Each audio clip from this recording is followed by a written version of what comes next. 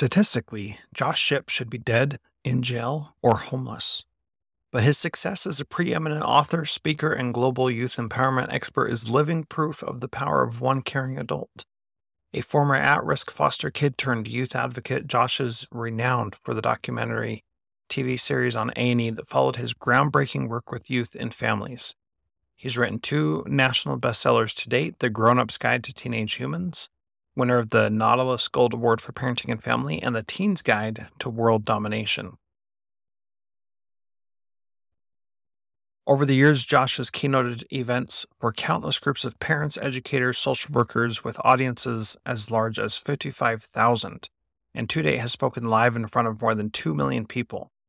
Viral clips of his presentations have been viewed an estimated 50 million times through platforms such as Upworthy, Goalcast, and BuzzFeed. To serve the ultimate goal of helping as many kids as possible, Josh trains other speakers through Youth Speaker University, helping them use their own stories to make an impact. His social and emotional learning curriculum, Year of Awesomeness, is in use in hundreds of classrooms all around the world, while his free newsletter offers practical strategies to 200,000 plus parents, educators, and social workers. All right, so I've already got your bio recorded, so yep. I'm just going to say, welcome to My Bonus Money, Josh. Thanks for being here. What a pleasure. Here we are. Yeah, thank you. So what was most valuable for you from this conversation? I enjoyed all the different topics that we went down. And I think folks that are interested in becoming a speaker are going to find some frank, candid advice that's both slightly depressing and quite encouraging. Yeah, definitely. I agree with that assessment. And I would also say that I liked when you coached me up a little bit on what I'm doing wrong and how I can get better. So I'm going to start applying some of those principles and see what I can do. People should definitely look forward to hearing that stuff. That's always what you want to do as a podcast guest, is come on someone's podcast and then insult them in what they're doing. That's a winning strategy. That's right. Yeah. The good news is I was open to it and looking for it. So I appreciate it. That's right. You welcomed it. Okay, we're going to get to the interview here with Josh in just a second. Thanks so much for listening to My Bonus Money.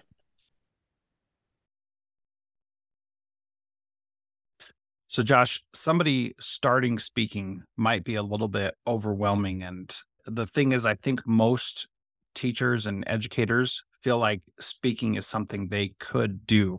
What's your stance on the difference between speaking and teaching? To me, they are very similar. If something can work in a small group, that's going to extrapolate out to working in a larger group. I see sometimes folks get stuck on the idea of taking something that they're naturally teaching or content that folks are gravitating towards for them, then extrapolating that out into a speech, because they start picturing like an audience of 500, an audience of 1,000. They start picturing some context. They've been sitting in the audience as an educator, as a teacher, and listened to someone give a presentation. But really, if something works with a group of 30, it's going to work with a group of 300. You and I have both had experiences where we're working with those smaller groups, and you tell a joke or you tell a story, you tell something you feel like is a poignant idea. And frankly, the groups, to me as a speaker, the groups of 30 are more challenging because you're going to quickly know whether or not it works, because you don't have the luxury of a larger size group to cover up almost the percentile gap in your material. I want to get into that percentile gap in a minute because I think there's something really important. I think we all believe that we could be a speaker, and every teacher goes to every professional development or situation like that saying, I could do better than this person. And yes, that's just a natural thing. So what is it let's talk about that percentile. What makes someone great instead of just a good? This idea of the percentile has always been in the back of my mind. This is literally the first time I've said it out loud. So, with a joke or a funny story, that is often the easiest thing to grade on the percentile, simply because it's audible. If you tell a joke, you tell a story, it's supposed to be funny. It's clear based on whether or not you get an audible response, whether or not it's being perceived as funny. To me as a speaker, I go, okay, if I can get a fourth of the room to laugh. This has potential. It just needs to be tweaked. Mhm. And to me, if it's under 25%, it's either it's not the right context, it's not the right tone. Like something with it is off. I should maybe scrap it and do something different. If I get around the 25 percentile, I go, okay, this has potential. Now it's all about honing, fine tuning, refining. If for me, I would say probably my best jokes or one liners or asides maybe hit 70%. Those are like a home run for me, things that I just know time and time again really work. I wonder, having not been a day-to-day educator myself, I look at what educators do and I go, man, the I'll speak to the thing I'm impressed by and then the thing I think educators might deal with. The thing I'm impressed by is the content turnover. Every day you are talking to the same group about something new or you're building on something new. So that content turnover to me is mind-blowing. Because as a speaker, you're almost like a singer-songwriter. It's like about every 2 or 3 years I need to write a new album. That album needs to be as great as I can get it. And then I'm going to tour that album for 2 or 3 years until I meet the apex of me getting sick of it and my audience is getting sick of it. And then I got to write a new album. Whereas, again, teachers, day to day. So the thing I wonder if sometimes might be the difference between teaching and speaking, to your initial question, is as a teacher, you would need to take something that works pretty good and then just obsess about it to the point where then this is good enough now to be a radio single. Like I can go tour this material. That's what it is. And for me, even my best ideas that I'm excited about, I would say for the first time they come out of my mouth, they're maybe a 6.2 out of 10. And that's like my best ideas. So I've got a concept right now about teenagers, cell phones, appropriate cell phone usage, how to think about that. I have what I believe is a killer analogy on it, but it's still at a 6.2, 6.5. And so I think the difference then between teaching and speaking is you have to then obsess about every word, every detail, every moment, every transition, every movement in it. That's the difference. And some people that sounds exciting and thrilling, and some people that sounds like, oh, I can't imagine doing that.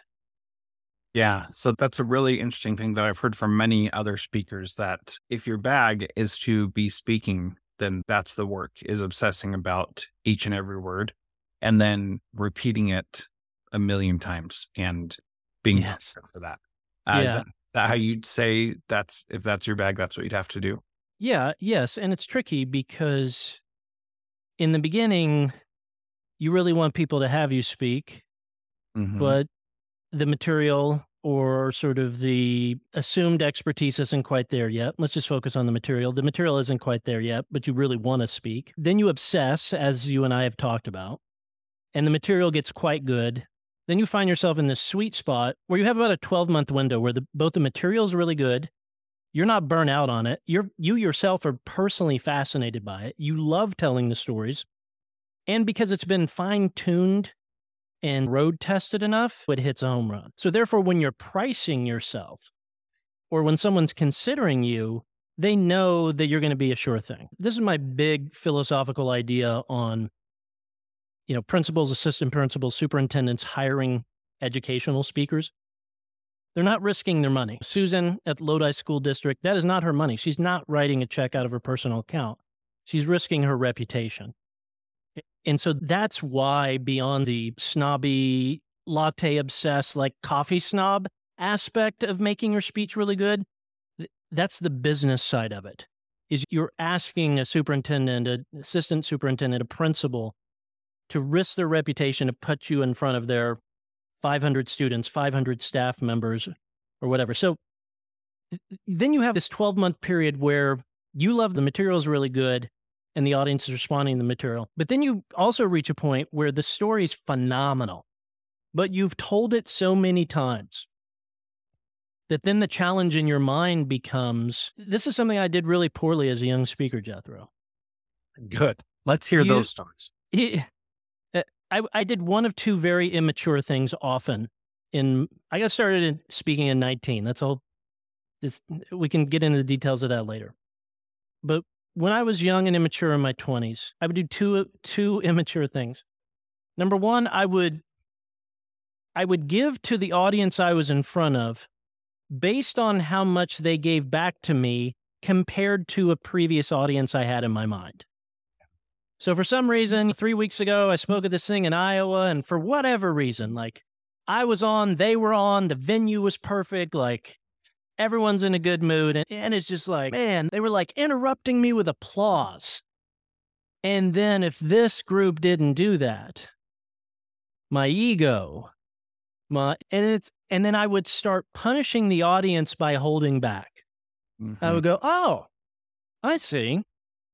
So you're okay. You're only going to give me a 7 out of 10. I'm only going to give you a 7 out of 10. So that was immature thing number one I did. Immature thing number two that I did is because I was telling the same story over and over. And I was tired of telling it. I did not have the maturity to go, speaking is not about me. Speaking is about them. This is the first time they've ever heard it. This is their first time. Therefore, am I going to make this about me and, I got to tell the same story again? Or am I going to realize that speaking is an honor, and part of this honor is, telling some stories that maybe you've had to tell several times. Yeah, it's funny you bring that piece up because I was listening to a speaker one time, and the speaker believed that everybody had heard the story that she was telling already. And so she like cut out the good parts. I hadn't heard it, and she cut out the good parts and didn't include them because she was trying to get through something that she was clearly sick of. And I thought, man, that is just really sad. So I have a story that I tell that I only tell people in person. And it's about how my father-in-law is actually my stepdad. And it's a great story, but I only tell it in person because if I tell it like over video or on a podcast or something like that, it just doesn't ever hit right. But I've told this story hundreds of times. And every time I tell it, I bring in the important details and I get really into it. And I know that it's somebody's first time hearing it. And I know they're on the edge of their seat listening to what I have to say. And I relish that opportunity. And the reason I'm bringing this particular piece up is that's how I need to think about this when I'm speaking and telling a story, which is what you're saying. And I don't ever get sick of telling that story. And one time I made the comment without being prepared to tell the story, and my delivery was so much worse. And people wanted to know what was going on. And I couldn't tell it in the way that I wanted to because it wouldn't have been appropriate. And I just felt like I let those people down by being careless in how I introduced the idea because I couldn't really give them what they needed to have a great experience. Yeah, that's a maturity you've developed into as a speaker, is sometimes you have to have healthy boundaries. A lot of times we think of boundaries as something that we do for ourselves, but also boundaries these are the handful of reasonable things I need to put myself in a situation where I can best serve the audience. You know, what we're talking about, I don't want to assume by your name, Jethro, but I grew up in Oklahoma and I'm a fan of country music. And don't assume. That's another great story. All right. I said I'm not assuming, but here we go. All the same. I went to see George Strait, big country music star, top tier of like best-selling albums, most number one hits, all of this.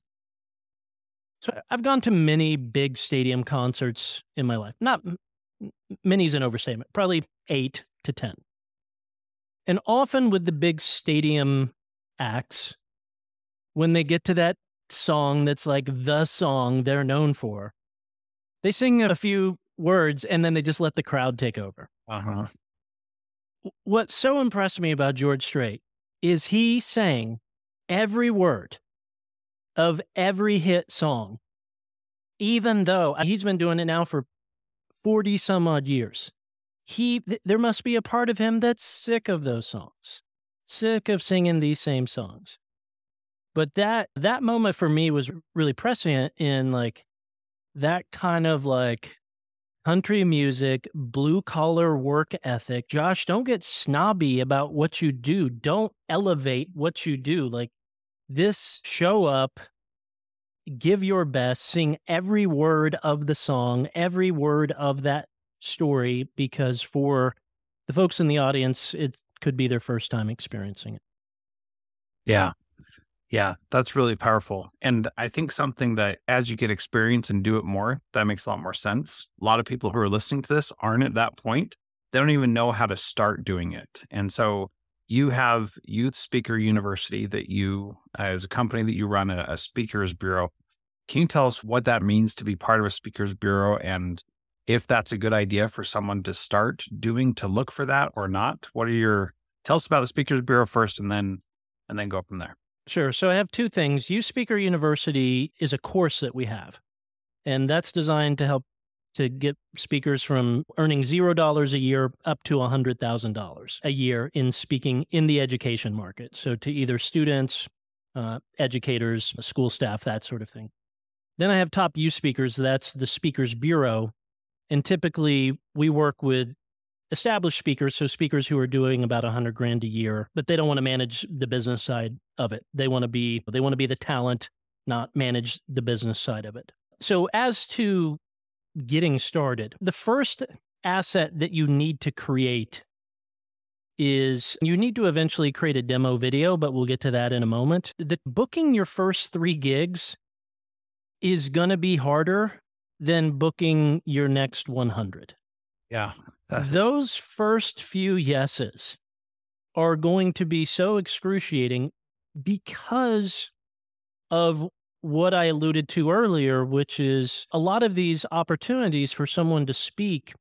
This is the 1 or 2 big group meetings a year. These folks are risking their reputation. And it's not that they might not like you or trust you or think your topic idea is interesting.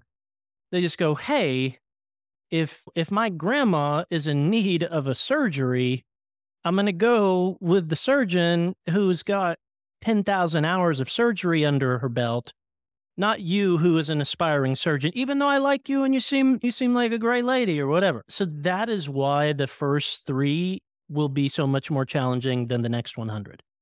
So how do we overcome that? A step is to think clearly about what it is you're going to talk about and put together just a 1-page PDF. 1-page PDF, your name, sort of an overall tagline, something like helping educators increase student achievement through confidence strategies or whatever. What the topic is you would speak about, a 1-paragraph teaser of that topic, and then some specific learning outcomes. Now, with that 1-page PDF, you now have a form of kind of prepackaged persuasion that you can approach people with instead of just a loose theory via a conversation or an email. Often your first speaking gigs, you need to tap into your relational network. So someone who knows you or loosely knows you, hey, I'm not looking to be the keynote. I'm not looking to speak on the main stage, but I know that we have this district training coming up, or I know that we have this going on. Take a look at this PDF. Do you think I could present this as a workshop to 20 educators, 30 educators, to 20 students, 30 students? That's, like I said, I got started at 19 years old doing this. And that was the first 3 years of my, quote, career as a speaker, was being the workshop presenter, being very similarly sitting in the audience, watching the keynote, sometimes being blown away and going, whoa, she's amazing. There is no way I'm ready to do that. There's no way I'm ready to be on that stage. Or sometimes sitting in the audience going, are you serious? Like that? Like, I could beat that today. So both like aspirational and frustrating experiences, but doing those small group breakouts, doing those workshops, doing those sessions where they're smaller because then that is an easier yes for that decision maker. Are they still risking their reputation? Yes, slightly. But if it doesn't go well with the speaker in front of the big group of 2,000 versus it doesn't go well with the speaker in front of the group of 30, that one's okay. Yeah, no big deal. We can move on. Yeah, that makes a lot of sense. And it's something that I think a lot of people like their conferences, technology conferences, education conferences all over the place that educators could go present a session at. And that's a perfectly fine way to get started, get some practice, and then also get some footage for a speaker reel. So, talk about the speaker reel aspect a little bit. Yeah, eventually, once you feel like your kind of main topic that you're speaking on is solid, then yes, you want to get some footage of that. You want to film that. Okay, hold on a sec. So, once you feel like that's solid, so that's not record your first three presentations. That's Sure, record your first three presentations, but only for you, only for your ability to watch it back and look to where you can improve. Now, again, if you're doing smaller group sessions, if you're doing breakouts, if you're still in a place where you're doing it for free, I would say, can you have a speaker reel or a demo video that's 6 out of 10, that's a 7 out of 10? Yeah, you probably could. If the topic is unique and they're like, oh, yeah, we really need someone to do a breakout on that topic, you could probably get away with that. But personally, like if I was starting over, I would have a one sheet. I would only speak locally until I felt like my one speech, like start with one speech, get that amazing, like one amazing radio hit. It is way easier to find a new client to give that same speech to than to write an entirely new speech. The level of difficulty to me, one out of 100 to write a great new speech is a 92 out of 100. Level of difficulty to find a new client for that same speech is a level 27 out of 100. Mhm. Okay, so not nothing, but start with one speech. So if I was starting over, I would have my one sheet PDF. I would start locally. I would start free. Anything within a 2-hour driving radius of me, I would be speaking at. That would mean schools. That would mean conferences, events, workshops, Rotary Club meetings. I would I would go live on Facebook. I would go live on Instagram. I would workshop the material that way. I would take questions after I did a little spiel for 15 minutes to identify the holes in my material. What questions are people repeatedly asking that I obviously need to be folding into this material so they're not asking it? And then once I felt like that single talk is an 8 out of 10. And you got to be honest about that number. Yeah, no kidding. An 8 out of 10. Then I would film it. Because otherwise if you film a really great one sheet can make you look like a 7 out of 10. But if you're currently a 5 out of 10 speaker, you're probably better off not showing that video to anyone. Yeah. Better off letting that PDF, which could be presented as a 7 out of 10. You got a good educational background. You've been working in a school district for 15 years. You got a niche topic. You have a creative hook on it. It's clear that it's going to be both tactical and practical, but also not boring as hell. It's cool.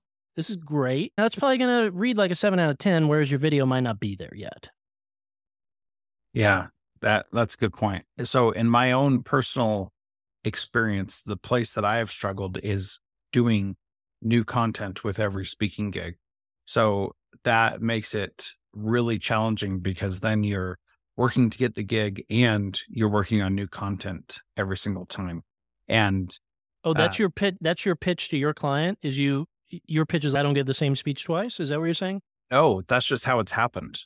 That when I've gone someplace and if they have me back, then they want something different, which has happened. So that's a good thing is that I'm getting callbacks. The challenging part is that I'm having to create all new material and I'm not repurposing that old stuff in a new environment. And so for me personally, that's where I've struggled with this whole speaking thing is not having that that clear one sheet of this is what I talk about. I have Mm. I have a page on my website that has all the things I've ever talked about. And I think that's shooting me in the foot in that regard. Okay. All right. This is very interesting to me. Now I'm going to start to interview you for a moment. Okay, that sounds good. Okay. Brutally honest Olympic scoring. So include decimal points. How would you grade yourself today as a speaker? 0 to 10 with decimal points. I would say that I'm solidly in the middle, like 5. Oh, I think that I give good stuff, and yes. I have a different approach also. I think there are 3 categories inspired by Eric Francis. Just want to give him a shout out. Level 1, not level 1, level A. Level first example is you have a speaker who takes people to church, and they get people inspired, and they're like, hallelujah, they're feeling the spirit. And the drawback to that is that there's not a lot of follow through or follow up on that. There's no action being taken. Example B is that you take people to school where you do a lot of teaching and they learn a ton in that thing. But the challenge is that they're not really inspired and they're not like fired up about doing whatever you're talking about. And then level 3 is you take people to work.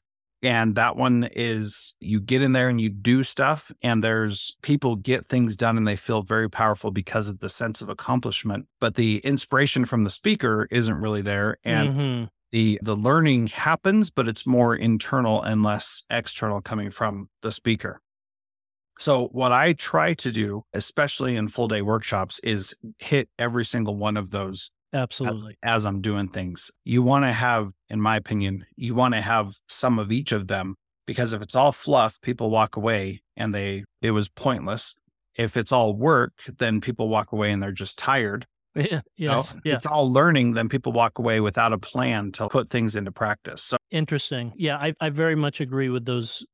So if you grade yourself right now 5.0 out of 10, do you think if you were in a situation where you were retelling stories, if each speech was 70 to 80% the same, but then contextualized 20 or 30%, that would probably get you immediately in the 8s. Yes, I think so. And to me, my challenge has been that I just haven't been able to get someone else to say yes to the same speech. And to be honest, I have not tried as hard as I probably should have, just being blunt about that. I know that interesting. I wait for opportunities to come to me rather than going out. Interesting. Yeah. Yeah. It makes me, and interrupt me if I'm starting to derail the conversation, but it makes me think if this is a situation where you, instead of letting them ask you, you propose, hey, this is typically what I do. It's 70% tried and true material that will make your folks, and then you walk them through those 3 categories. It'll make them laugh. It'll make them cry. It'll make them feel inspired. They'll be taking notes. And then 30%, when you and I get on the phone 6 weeks before your event, I'm going to contextualize that to your district, your people's challenges. As now someone who works behind the scenes with speakers, it makes me wonder, is this just we need to make a more strategic overture? And like maybe they're already sold on you as a speaker, but you're not doing a good job of selling them on what would be the best way to utilize you. Yes, I think that is 100% it. And that is definitely my weak spot. What I do in those situations is I say, what is it that you need? And then I basically create something from scratch. And that I know that's not a smart or good way to do it, but those are the situations that I've gotten myself. Interesting.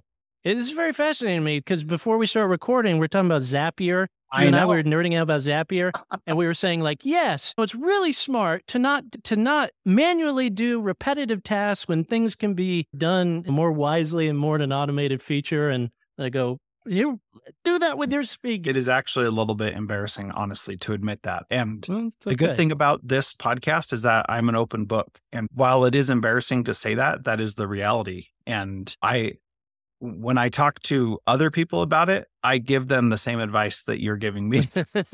Beautiful.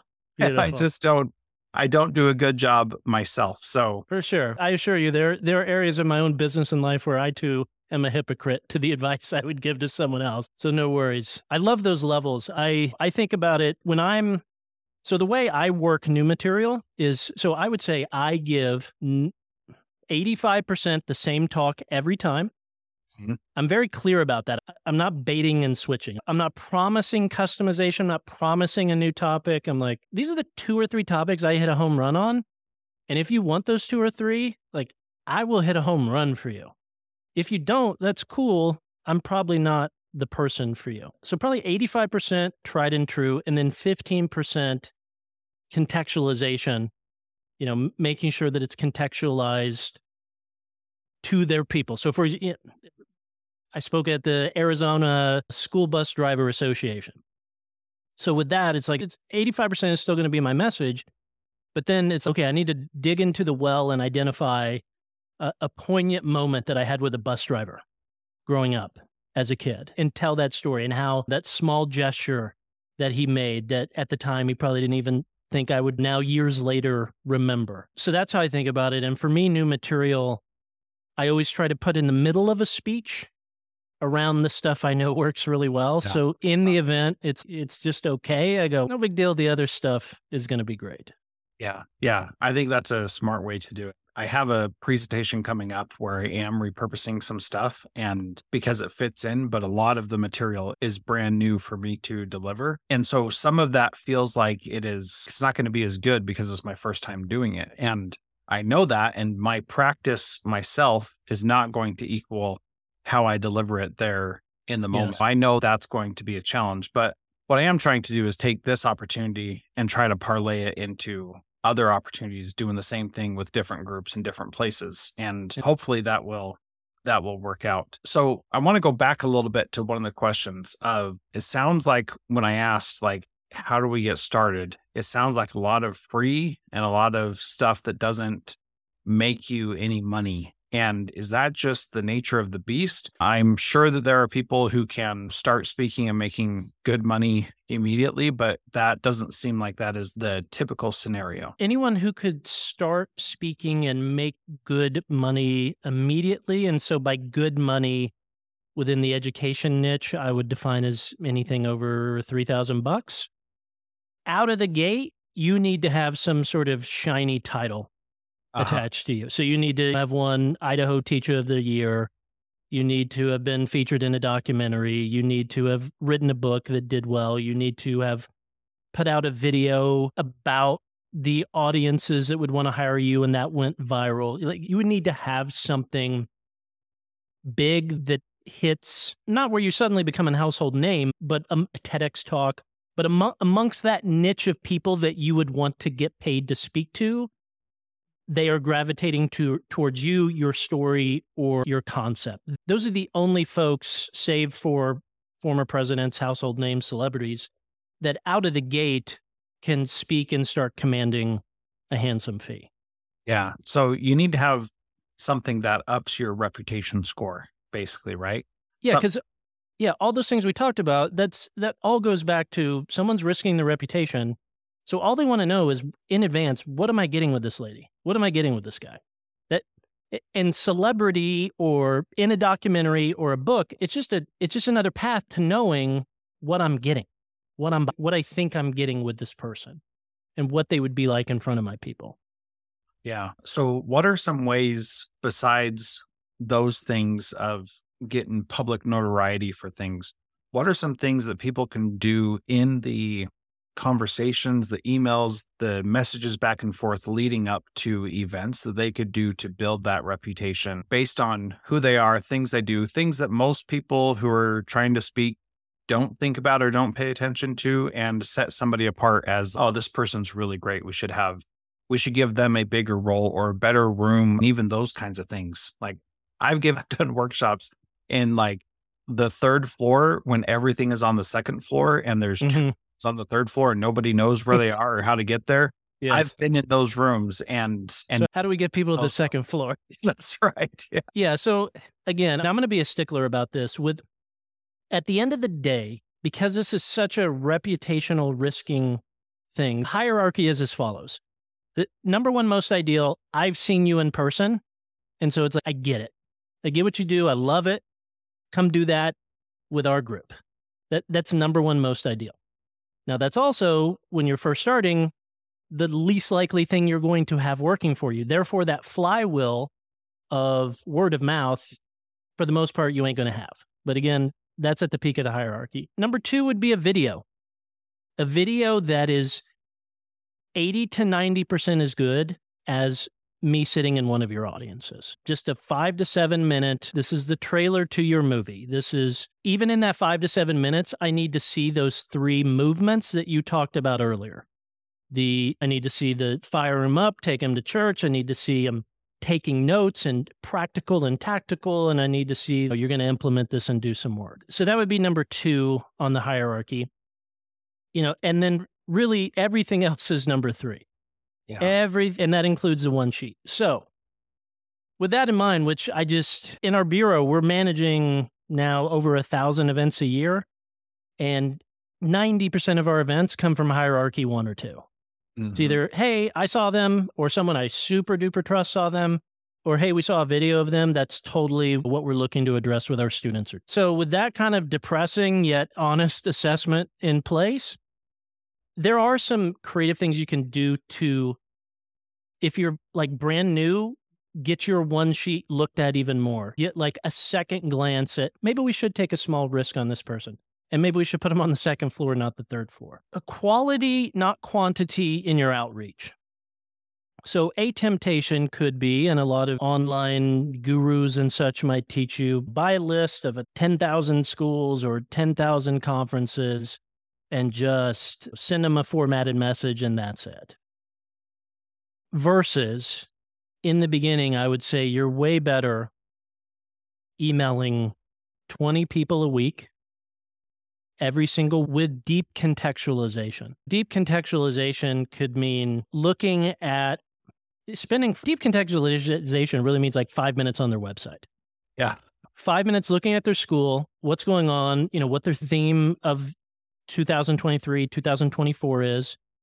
And if honest, don't BS them, don't make things up.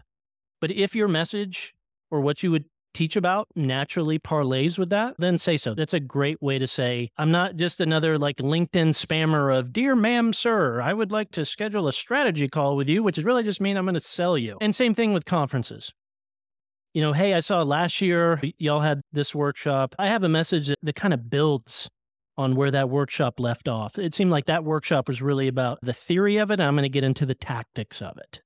So again, that can cost you 5 minutes. Following up with one-to-one videos, most speakers won't do that. And most advanced speakers aren't playing that game because they don't need to. Yeah. So therefore, for you as a newbie, it's wise for you to do that now. It won't be wise 10 years from now, but it's wise for you to do it now. And it's also a less crowded market. I try to think about what inboxes are the least crowded. That would be physical mail. Mail is going to be, if you're thinking of if I could just get on this assistant principal's radar, their school, their values, what I teach, it's close by, man, they would, if I could just do it just with their staff, they would love it.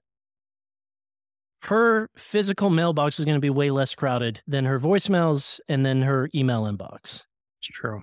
So think you've got a one sheet. Good news. You don't got a demo video yet. So you got a one sheet, like print it out, thoughtful card, $5 Starbucks gift card, that kind of thing. Those sort of quality over quantity gestures are going to at least get you a second look. Now, still, what matters now, then here's my other rant. What matters most still is how good are you?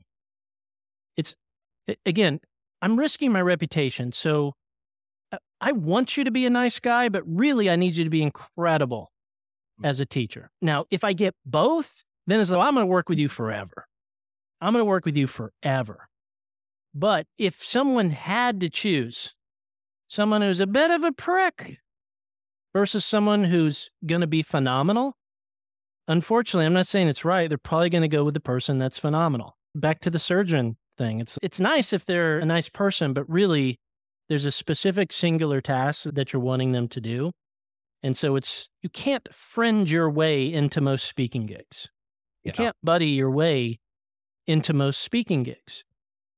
The most ideal situation you can find yourself in is being an extraordinarily competent speaker on a couple topics who just so happens to be easy to work with.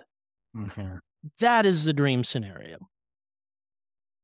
Yeah. That's great. This has been an awesome conversation. I appreciate your time and all your insight. I feel like we just barely scratched the surface and maybe need to come back and do another one in a few months or weeks or whatever, because there was a lot of rabbit holes we could have gone down that would probably be beneficial. Just want to make sure people know if you want to learn more from Josh, especially if you're beginning, then it's youthspeakeru.com. So go and check that out. Youthspeakeru, just the letter u.com, as in university. And Josh, thanks so much for being part of my bonus money. I appreciate it. My pleasure, sir. Thank you.